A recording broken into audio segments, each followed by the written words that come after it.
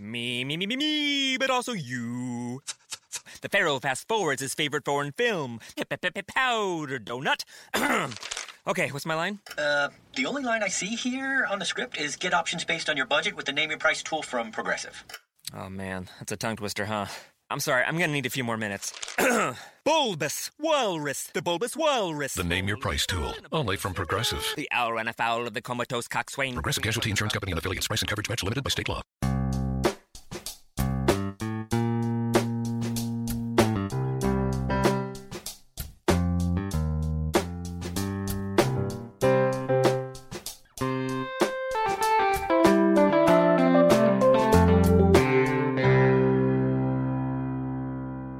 Welcome to Accelerate Your Business Growth with your host, Diane Helbig. Diane is a leading small business development and leadership coach, author, and speaker who is passionate about sharing valuable ideas, tips, and techniques with business professionals worldwide. Diane brings you the world's experts and gurus in all things business, whether it's sales, structure, social media, planning, or plateauing. Guests bring their expertise and energy to each episode. When growing your business is your focus, Accelerate Your Business Growth is the show to listen to. Got a topic or guest suggestion? Let Diane know. The goal is to make sure you have the information you need to move your business forward. Thanks for joining us. Settle in and enjoy. Hi, everybody. Thank you so much for joining me. Today's podcast is sponsored by Audible.com. Audible.com is a leading provider of spoken audio entertainment and information. Listen to audiobooks whenever and wherever you want. Get a free book when you sign up for a 30-day free trial at audibletrial.com/businessgrowth.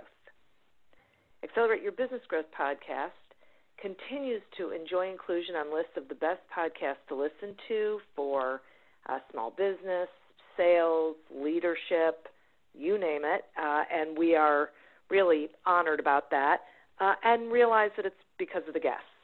These are folks who join me to have a conversation where they share their expertise with all of you so that you can take what you need and do better things in your business. Today is no different. My guest today is Brian Gill. Brian is a computer scientist, entrepreneur, and angel investor. As an expert in data recovery, he spent the last 15 years digging people out of data disasters and helping businesses recover from cyber and storage disasters.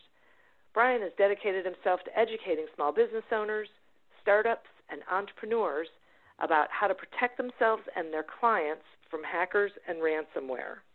Thanks so much for joining me today, Brian. Thank you so much for having me, Dan. Should be fun.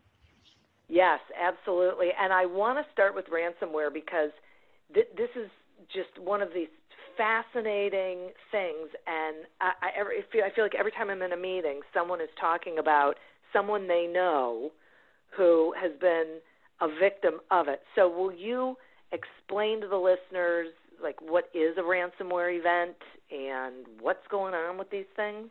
Yeah, sure. So people have been hacking computers since computers have been a thing. As a super young man, when I was like 9 years old, I wrote my first attempt at a virus. So, this is something that has always been going on, right? And what's new is the direct monetization or the easy monetization of these hacks. It used to be maybe if you stole data from an organization, maybe I'll go shop it to a competitor. And you can imagine how difficult that must be to try to get Pepsi to buy a bunch of sensitive data from Coke, because nobody wants to go to jail, and you're going to have to convince this other party to play ball. That's going to be really, really hard. But now you don't need to even bother with all that. You can literally just grab an organization's key business data, lock it down with encryption, and then demand a ransom payment to then give you the decryption keys. So it's certainly not easy, but if you were to penetrate a business's network, and if you were to get kind of God mode access, and if you were to encrypt everything, because that technology is fairly new too, right? So there's a couple different things going on. And in the last kind of key to the kingdom is cryptocurrency, which is also, pretty new. And now when you demand a ransom payment, it's not a briefcase full of cash, right? Nor is it really like a bank wire, which would give you a lot of ability to then try to track down, well, at least I know what account we sent the wire to, and then we can go have law enforcement, go investigate that bank and that account, or see where, okay, it went from here to here to here, and let's as some sort of FBI person, let's do everything I need to do to try to track down who these folks are. One of the byproducts of cryptocurrency is that it's pretty darn anonymous. And so you kind of can use modern technology to kind of hack into a network, modern technology to encrypt that data, and then modern technology to get paid anonymously. And it's kind of, it's pretty much out of control. Yeah, no kidding. Okay, I have so many questions. My first one, or my next one, I guess I should say, is I thought the deal with cryptocurrency was that in order for like someone to pay with cryptocurrency, the collective was involved in saying, yeah, that's a legitimate deal. Yep. You're correct about that. So how does that happen with this? So you're 100% correct. One of the whole points of blockchain is you have a collective. As a collective, we all sit there and can look at every single individual transaction, and we can all agree that, that wallet over there moved 2 Bitcoins to that wallet over there, right? Okay. Most of the actual popular forms of cryptocurrency, Bitcoin included, they decided very early in their design process that it was okay, 100% okay, to have an anonymous wallet. And in fact, it's been debated for many, many years, like who is kind of the inventor of Bitcoin, because somebody is sitting on billions of dollars worth of currency, the founder of it. And people have debated and accused one person of being the founder, and, they claim that they're not, and all this kind of thing. So that anonymity was built in, and not really for the benefit of the criminals, or at least that wasn't part of the early design. It was really more for maybe people in countries where their government is really oppressive and really wanting to make sure that you don't give money to any, religion or any charity, or buy any product that the government deems, socially irresponsible. In our country, we decided like maybe 10 years ago that poker, is a bad thing. We shouldn't have online poker. And there were millions of poker enthusiasts all over the U.S. that really enjoyed logging in to Full Tilt Poker, and they would just be, logging money any way they could. And they had this event called, it was Black Monday or Black Friday, I don't know. And, the government basically said, nope, it's not illegal to play online poker, but they made it really, really hard to put money and get money out of these platforms. So that's kind of but to answer your question, that anonymity is just part of most of the popular platform.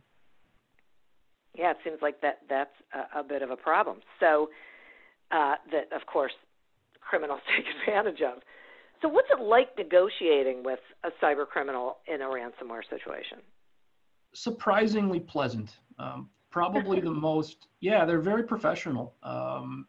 They're certainly not prone to, threats, and they don't often double dip where, one of the biggest fears is that when you push this cryptocurrency across to their wallets, it's gone and there's no recourse.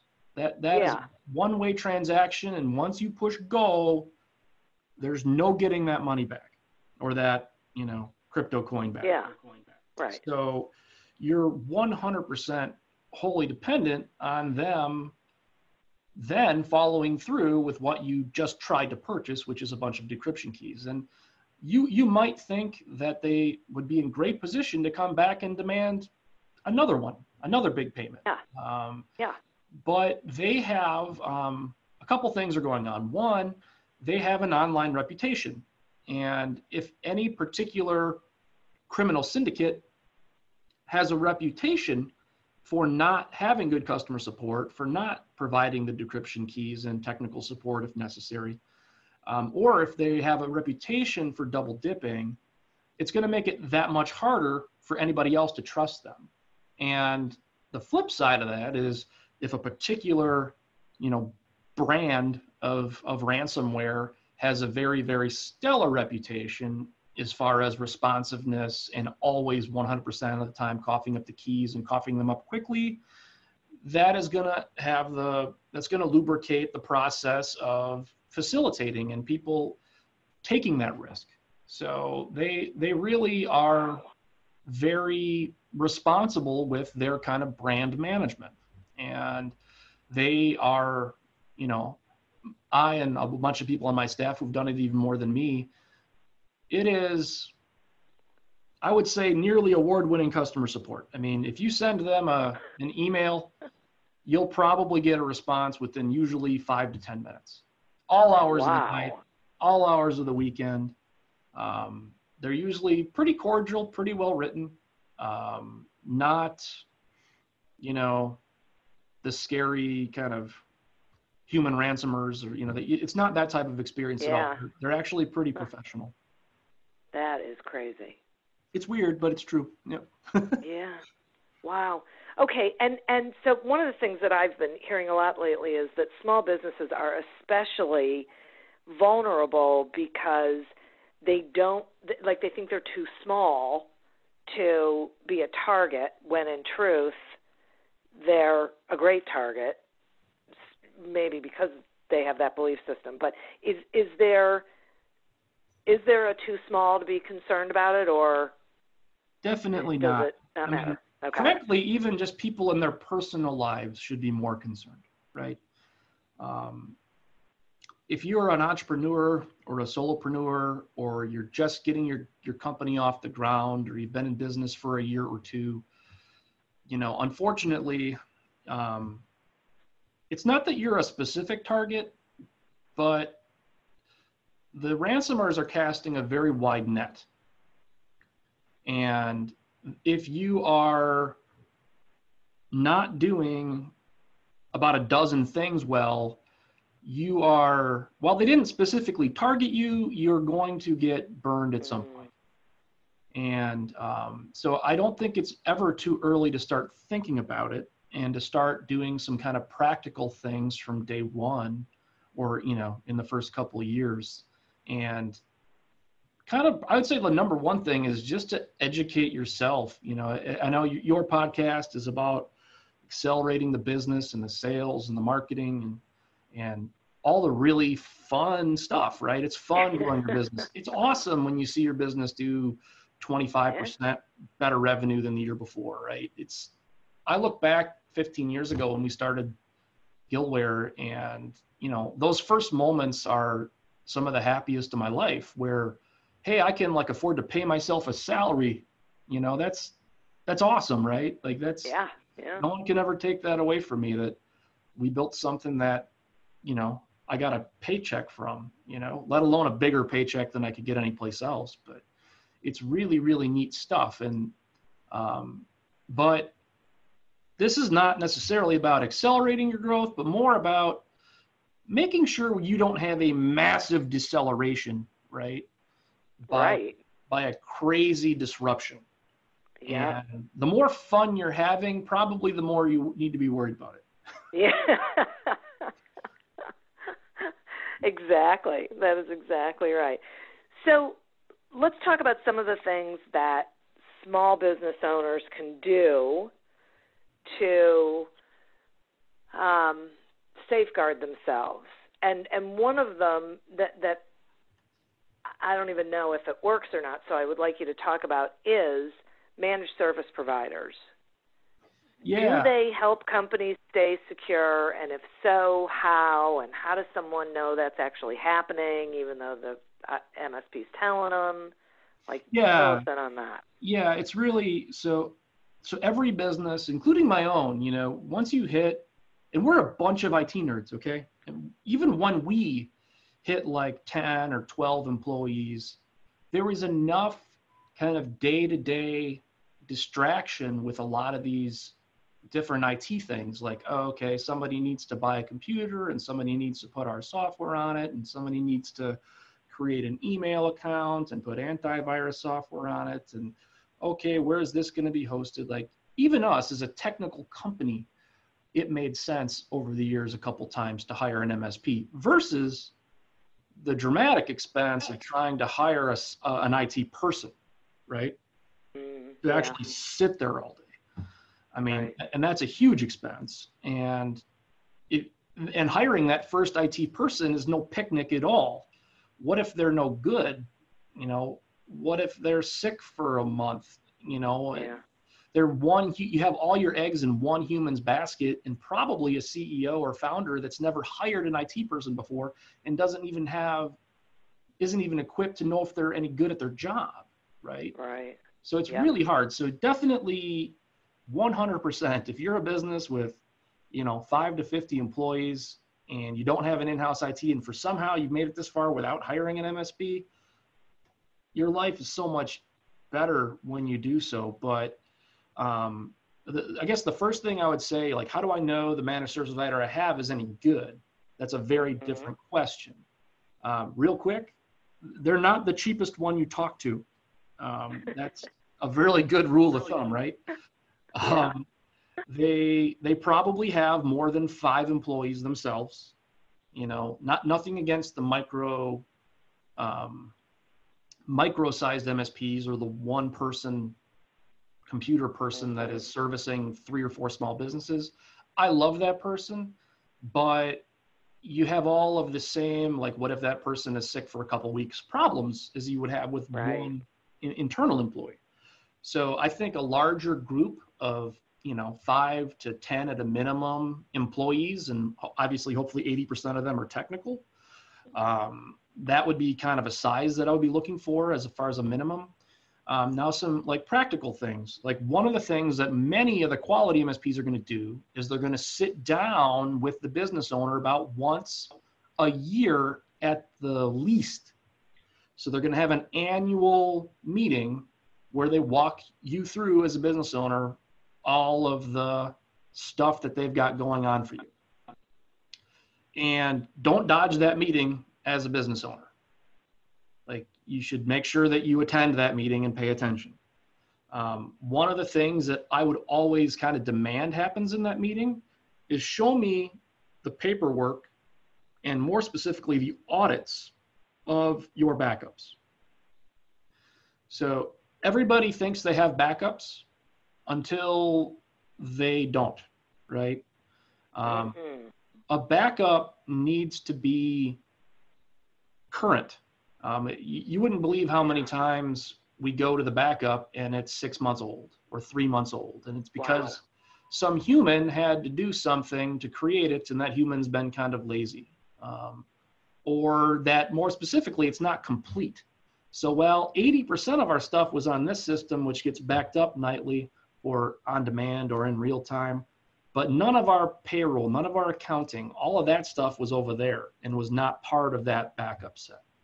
So, what I always demand is that my MSP is not only configuring all of our machines on the network and servers and even our clouds, even our Salesforce or whatever you're using for a CRM, even those types of third-party services should be backed up.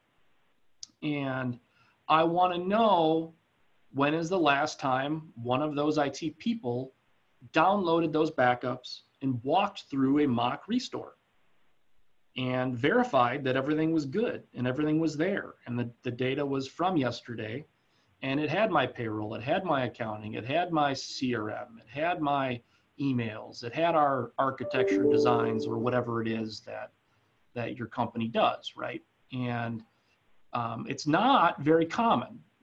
I would say, from just working with MSPs throughout the years, maybe 30% do that kind of thing. So it certainly is something that I would be kind of demanding. I also think that you need to have human readable non-templated disaster recovery plans.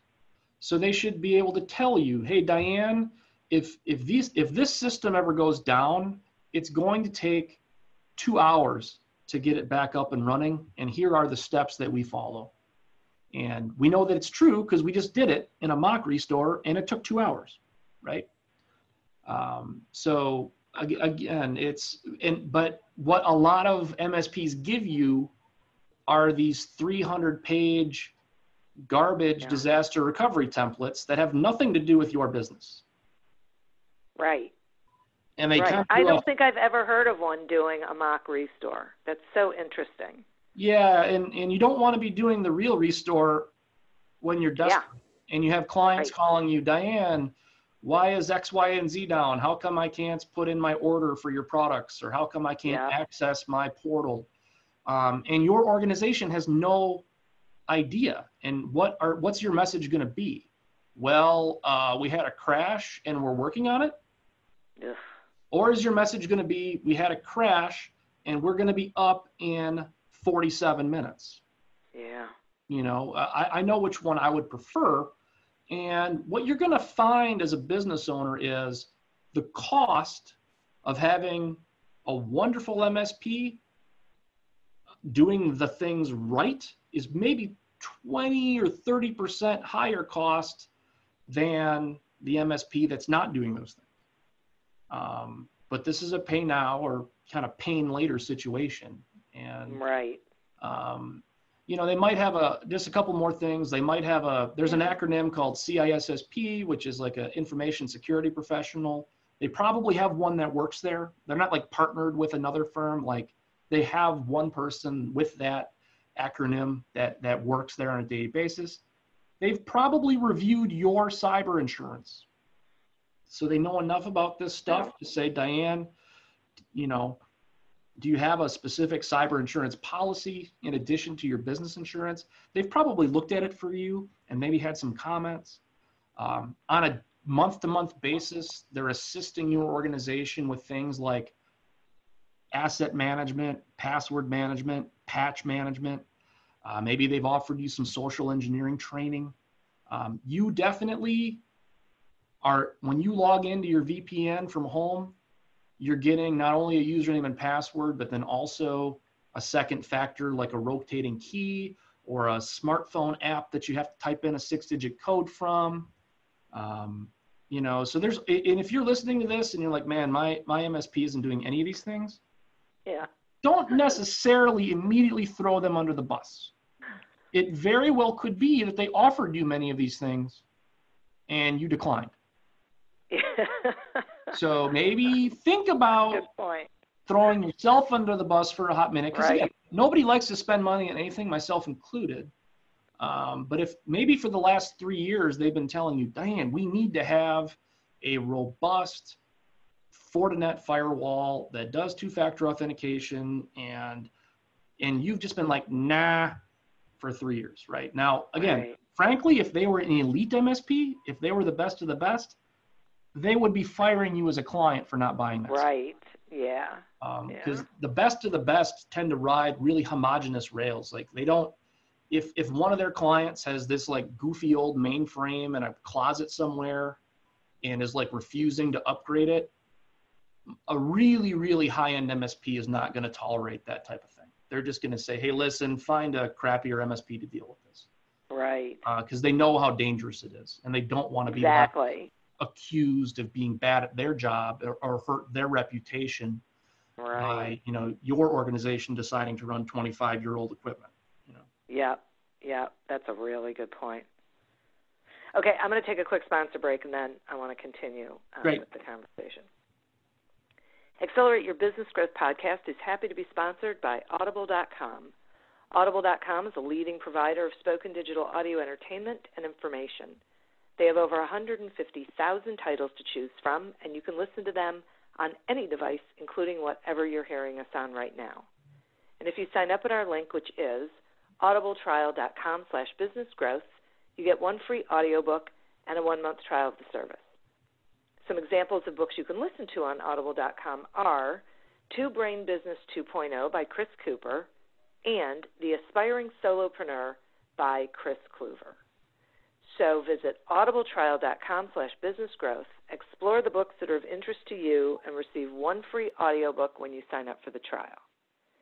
Today we're speaking with Brian Gill about protecting your business from cybercrime. So Brian, I am imagining that employees are one of the most dangerous things to a company when it comes to cybersecurity. So will you talk some about the sort of trainings that employees should go through, like mandatory trainings employees should have to go through? Yeah, and I have there's kind of two ways to go about this. First of all, employees are dangerous, but if any organization that's any good is because they have wonderful employees, right? Right. So we're not going to get replaced by AIs or robots anytime soon. So that's the good news for your listeners. But certainly, the more kind of endpoints you have, the more risk your organization kind of has as well, right? So, and most data breaches, I think the number is over 60%, will start with a phishing attack, right? And it's phishing spelled weird, and people have heard it, but a lot of people don't quite know what it means, right? And it's basically getting tricked into giving your username and password to a particular service, often through email, okay? But not always. So what'll happen, and again, there's a big misconception out there. Like, I ask almost anybody, like, hey, you know, how likely are you personally to fall for a fake email? And there is a lot of confidence out there, like 0%, right? Now, but it's happening every single day, thousands and thousands of times. And almost everybody that's pushing that button is super smart.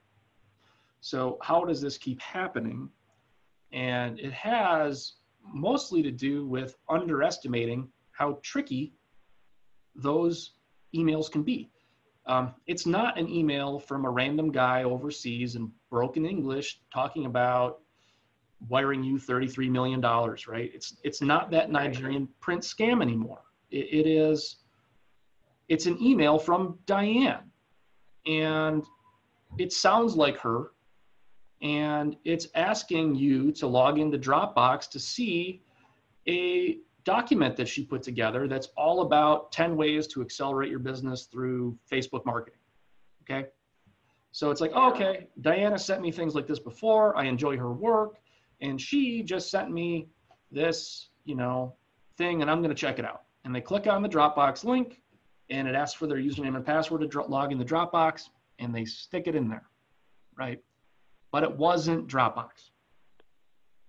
And what just happened is you got phished. And the bad guys have, and oh, by the way, the email may or may not have come from you. Maybe they made a Gmail account with your last name spelled wrong or with a couple of digits. Maybe they did hack your email and are sending that email legitimately from you. I mean, not from you, but from your email account to their whole list, right? So these things can be really, really tricky. And now the bad guys have a username and password for Dropbox for sure. And they can log into your Dropbox and see who knows what you store up there, right? Or pick your platform. Dropbox isn't alone in this. But it is a popular phishing target. They also have a password from you and an IP address from you. And they obviously know who you are because your username is you could probably figure out who the human is by that attempt to log in. Or maybe they can pick that out of a couple of the documents they steal from you on Dropbox. So if you are like a lot of humans and you have 3 or 4 passwords that you use everywhere, you're in real trouble now, like real trouble. Yeah.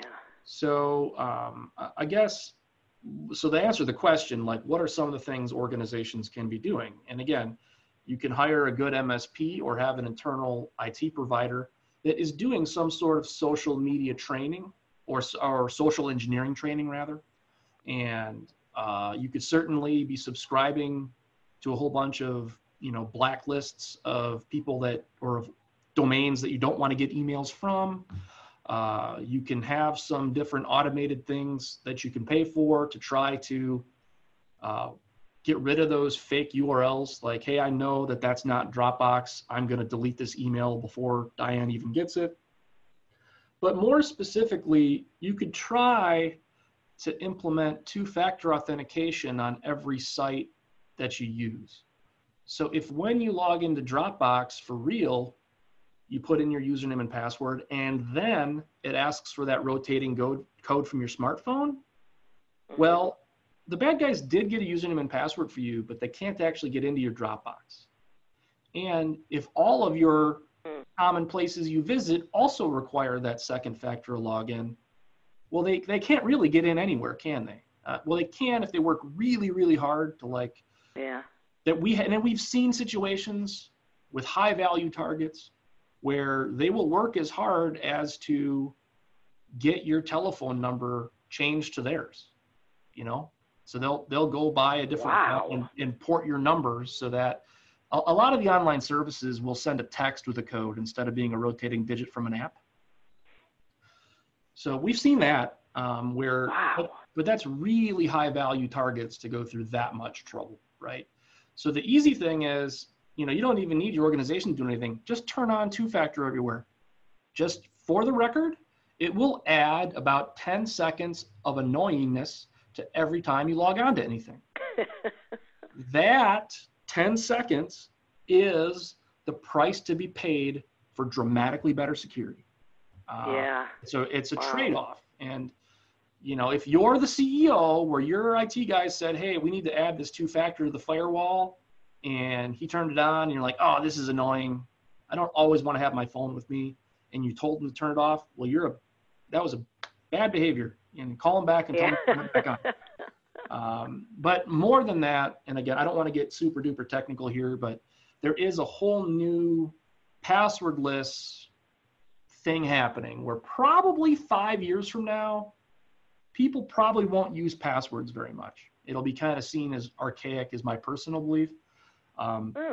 There's a new thing called a YubiKey, and again, I don't have any relationship with them, but you can buy them on Amazon. They're about $50, and it's a key. It'll fit on your keychain. It's about the size of a key, and when you go to log into services, you just have to push a physical button on your key, and it replaces that whole username password thing. It really does. And and it's really powerful, but it's really it's scary for people to get started. But what you'll find is that your Dropboxes and your Facebooks and your Gmails, they all support it. It's a new protocol. It's called U2F, and you don't even really need to understand it very much. But if all you did was, go to your online retailer of choice and buy a YubiKey, you'd be, and then just decided to move all your password management to that physical dongle, your life would be more secure. That is so interesting. Yeah, and again, there's going to be trade-offs to everything that can be done. Well, what happens when I lose my key? And well, now I've got this single point of entry, and what if I lose it in the parking lot? Are they going to be able to get into everything on my behalf? There's certainly, nothing's perfect, but I think 5 years from now, everybody is going to have either a standalone security dongle, or they may have just kind of built into their smartphones, which are doing the biometric sensing of, yep, that's definitely Diane. Like, we're just going to outsource a lot of this right to those cell phones, is what I personally think. Right. Okay, so this leads me to my question about employees who are working remotely. So, or even business owners who are working remotely, like in coffee shops and things like that. Does that whole key thing protect them when they're like at a Starbucks? Yep. So it would help a lot. Because one of the things there's a lot of different ways you can get burned on the road. And we talked about how you can get phished and how you might go to the wrong Dropbox or the wrong Gmail. Well, sometimes if you're in the wrong coffee shop, they may have a, McDonald's free Wi-Fi that's sitting there. And that might not be McDonald's, okay? And we're starting to talk about some of the more advanced melt your brain type of hacks that are out there. But if there was a doppelganger wireless network there that you decided to use, well, they're going to see a lot of that traffic. And one of the goofy things, if you're really, really smart, that you can do is you could trick this whole ecosystem into thinking, well, gmail.com isn't over here at this IP address. It's actually over here at this IP address. So, wow, really? Really. Now, what you might notice when you log into Gmail is in the upper left-hand corner of your browser, there's like a little lock that sits there that shows you, like, I know this is really Gmail, because there's a whole bunch of tech mumbo jumbo that's happened, and they purchased a bunch of certificates to prove that this is really Gmail. But in some situations, you can end up not seeing that little lock, and maybe you didn't even ever notice it sitting there, right? Right. And you go, but again, you click on a bookmark and then you log into quote unquote Gmail, and they got your stuff that way. So again, this whole, and I don't want to spend the whole time talking about U2F and YubiKeys and all this kind of thing, but it really is a different protocol where when you set up that U2F account, it will do a private handshake, and the encryption, the situation both ways is going to be encrypted to a new standard, and you're not using username and password, you're clicking the thing, and that key is not going to be fooled by the fake Gmail, nor is it going to be fooled by Dropbox spelled wrong with like a 0 instead of an O somewhere. The key knows, hey, and the key's paying attention. It's like, this isn't really them. And even if it was them, they don't have the other half of the encryption handshake. They just don't have it. So, because that was established, 17 months ago. So what you would notice if you were on one of those bad Wi-Fis is things just wouldn't work, and it would probably just warn you like, hey, this isn't right. I'm not going to even try to log you in here. Yeah, so, right. I've seen that. And the second thing, we talked about it a couple times, but if you were going to be, when you're business traveling, it's really, really important. You are probably logging into your O365 account, or you're logging into your business network over VPN. I would argue that any organization of any reasonable size should probably have 3 factors of authentication. One being, that's a trusted device. Like, I know Diane's laptop. It's got a MAC address of this, and yep, Diane used a username and password that I know is good. And then the third factor would be that rotating code, right? So that would be the minimum to log on to any network that I managed. And again, it'll blow people's minds, but if you're a high enough value target, there are incredibly savvy folks that can still penetrate these networks, but you're making it so difficult. And if you had those 3 things, it's going to be exponentially more time sink for a criminal to hack into you than the other, 90 million businesses in America. So yeah, exactly. Sometimes you don't have to be faster than the bear. You just got to be faster than the people next to you, right? Right. You got to be faster than the slowest runner. That's right. So what about having your own hotspot? Yeah, I mean, does that help? I mean, if you are paying like your telecommunication service, like a Verizon or somebody for like an always on kind of LTE, and if that service is in the major in all the major airports that you're traveling to, certainly that would be better than trusting some random untrusted quote unquote McDonald's or hotel Wi-Fi, when it is not all that difficult these days to basically pull up a van and just produce free Wi-Fi. So yeah, it's certainly having that trusted, always there service is probably a better option. As far as turning your cell phone on to actually be a hotspot for other people, certainly it's relatively secure. Certainly I would not recommend, ever giving your password for your hotspot to, random people, but you could probably, trust most of your coworkers or your children not to get into too much trouble. But do keep in mind that their activity is kind of your activity, right? Yeah. So you do want to be at least a little bit paranoid. Yeah. And frankly, it's easy enough to turn it off when you're not using it. And, my personal hotspot is usually off. Right. And a little paranoia goes a long way. Yeah, too much paranoia and you turn into me, but there's an appropriate amount. Yeah. Right, exactly. Okay, so and talk to me about cyber insurance coverage. How does a company know they've got enough? Well, first of all, have some, right? Yeah. Most businesses, again, once you reach a certain size, maybe you got that like 6th or 7th or 8th employee, you've probably at that point come to the conclusion that you need some kind of business insurance, right? Right. And you've met with a broker and they told you all the wonderful things that they did, and you picked a couple things out of their platform. But what you probably didn't do is buy a cyber specific policy from a company like a Beasley or a Travelers Insurance. And what you might be surprised by if your organization gets data breached and all of a sudden you have this devastating business event, right? You can't get much more devastating than everybody getting to the office and everybody's data being encrypted and nobody can do anything and clients are calling up angry.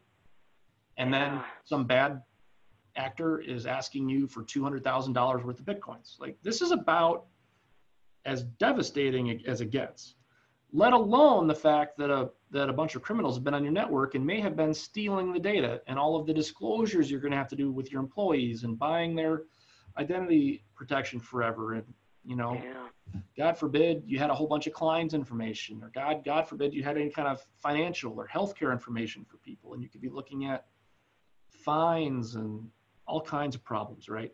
So this is a really, really devastating event. One would assume that my general business insurance will help me through this terrible disaster. And you'd probably be wrong. Yeah. Most of the time when we look at these things, these cyber-related events are usually excluded from those general day-to-day business. So maybe some aspects will be covered, like any overtime that you end up working might get covered, or if you have to hire an IT person to come in and do 50 hours of work, that might be covered. But all of this ransomware, all this data breach, all these privacy attorneys you have to hire and PR hits, and none of that stuff's going to get covered, right? So you really need, how much should any organization have? Should you have it? Again, when you're just getting started and you're kind of 1 to 5 people, every expense is a huge expense. And I would just say that you should look at it. Yeah. Not to say that you would necessarily look at it and buy some, but it's probably not too early to start looking at it and understanding those types of policies. Now, but in cyber is just part of your general risk profile, right? And there's a whole bunch of things we can do with risk, right? We can try to defend against it, which is what we've spent the last 45 minutes talking about, is mostly how do we defend against. You could also prepare for it and understand what your disaster plan is. You could have a incident response company on retainer or an MSP on retainer for when these things happen. I know who's coming in to save the day. You could also insure against it, right? And you could buy some insurance that you know has certain practical applications, like not only do I have an IR firm on retainer, but I have an insurance policy that's going to pay them other than my $5,000 or $2,000 retainer or whatever your policy says. And then the last thing you can do with risk is just kind of eat it. You know, like, I'm not going to spend any money on this. I don't want to defend against this stuff. And if this type of stuff happens, we are just going to whatever the ramifications that are, that's the boat we're in, right? And any thoughtful plan is probably going to eat some risk, right? For sure, because you don't want to just, in order to protect your company, it'll be $250,000 a year. Well, my revenue is $500,000. I can't spend half my revenue on defending against this. So you're going to be eating and, putting on a plate and carving up with a knife and a fork. You're going to be eating some risk, right? But you have to understand, like, what would the ramifications be with an outage? And what would the financial ramifications be if we lost this, or this? And you have to understand the trends as far as certain demands of cryptocurrency amounts and make sure that your cyber policy is actually going to pay for that ransom. Or again, maybe you just invest crazy heavily in backups and then air-gapped or offline backups that you actually pay somebody to audit all the time. So well, I'm never going to have to pay to get my own data back because it's backed up 3 different ways and we test it, right? Right. And one of those is offline on a tape that I take to my house and rotate once a week. So, this stuff is just really confusing, but certainly I think that once you hit like 20 employees or once you hit like a couple $1 million of revenue, if you don't have a cyber insurance policy to cover some of this stuff we're talking about, you're just not prepared. If you've looked at it and made a decision that you're going to eat that risk, that might be okay. But if you haven't looked at it, you've never even heard of these cyber policies and just kind of assumed your business insurance was covering it, you need to start looking around and talking to some brokers. And it's nobody ever, and I have a lot of friends in the insurance business at this point, but it's a hard thing as a business owner, right? To say, hey, I'm going to call 2 or 3 vendors and have them try to sell me stuff because that's what we want to be doing to our clients.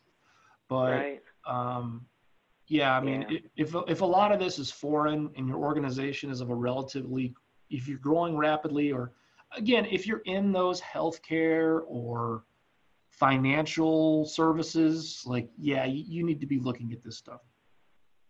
Definitely. And one of the things that I think is so interesting about this is there's a lot of collateral damage when it comes to cyber crime. Like you mentioned a couple of them, a communication plan. What if your employees' information gets out? What if your client information gets out? What if they get access to financial information? There's a lot there, paying attorneys and having to potentially hire a PR firm to do damage control. There really are a lot of other aspects to this outside of getting my data back or trying to protect my data from not getting stolen. Yeah, and again, it's really, we work really, really, really, really hard on defense and making sure it never happens. But part of a comprehensive strategy is going to have been talking about, well, what do we do if it does happen? And what does that look like? And how do we behave? Exactly. Because the last thing you want to do in that moment of crisis, when that building is burning down, that's not the right time to get on the phone and start calling fire departments and trying to pick which fire department would be the best for you. Right. And the most reasonably priced.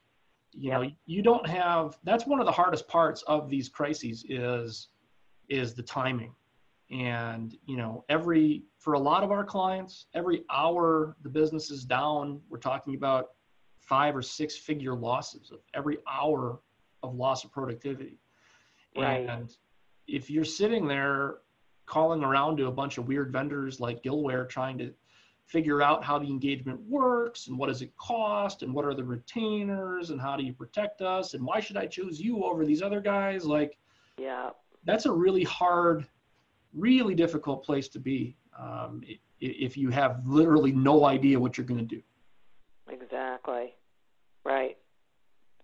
Right. It's like closing the barn door after the horses escaped. Yeah, it's really Yeah. a tough thing. And it's not just the tech nerds like us. It's the privacy councils. So if you're in one of those regulated industries, Yeah. there's all kinds of lawyering that needs to happen as far as different disclosures to third parties and disclosures to the government. And, you can't just bury your head in the sand and pretend the hack didn't happen, because then you might get fined or sued by your clients out of existence. And again, it's really hard to make all these decisions when the phone is ringing off the hook and all your employees are Right. looking at you like, what are we supposed to do here, Brian? Yeah. You got to play a strong defense, but then you also have to have a skeleton of a plan and a couple of phone numbers, if not a handful Definitely. of people on retainer, just in case. Yep. Yep. And it is not going away. It's only getting more creative and worse. So to Yeah, speak. I think it's actually going to get worse for 2 or 3 more years. Yeah. And then I think we'll probably even out. And again, I personally think 5 or 6 years from now, authentication is just going to get taken out of the hands of people, or 99% of the people, and it's going to get Yeah. replaced with a more modern form of passwordless identity.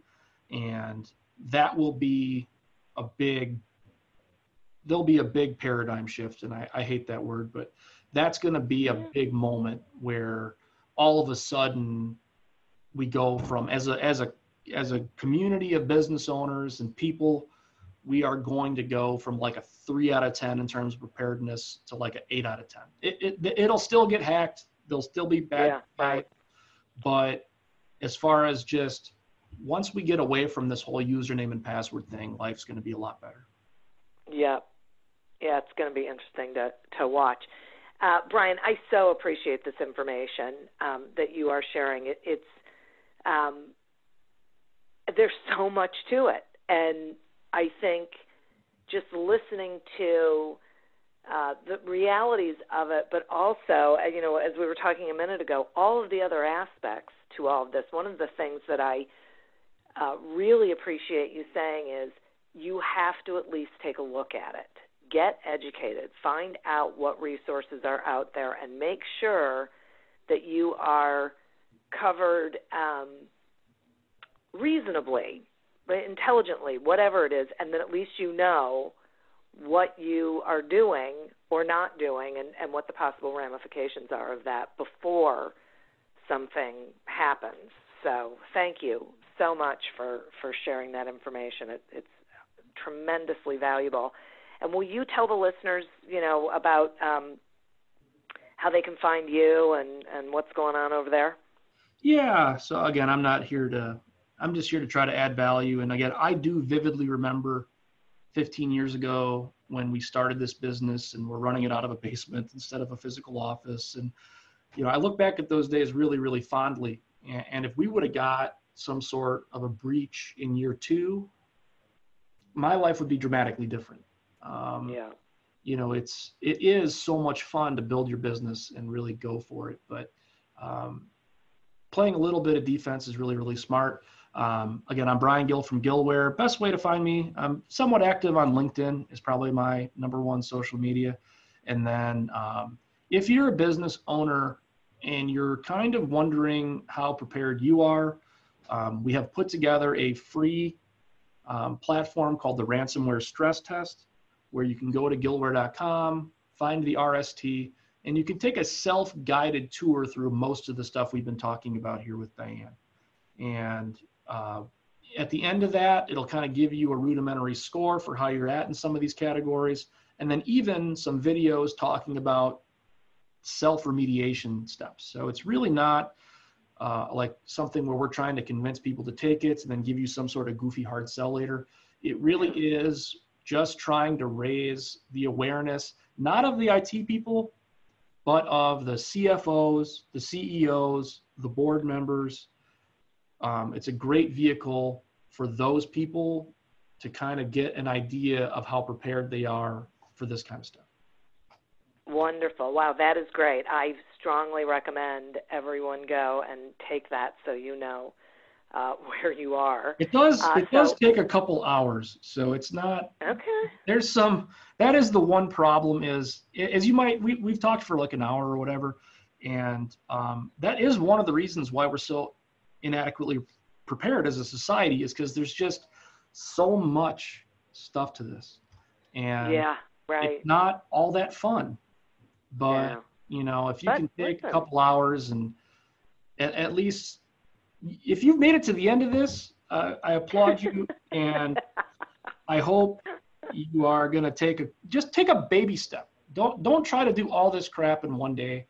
Take one baby step, to at least making sure your passwords are big and nasty or something, or rolling out 2-factor authentication on your firewall, or buying a firewall if you don't have one, all those types of things. Anything is better. Just take one baby step, please. I'm begging you. Yes. I'm so with you on that. And listeners, thank you. You're who we're doing this for. And listen to this episode again. Make sure you get that information down. And as Brian says, just do at least one thing. You'll feel better for it.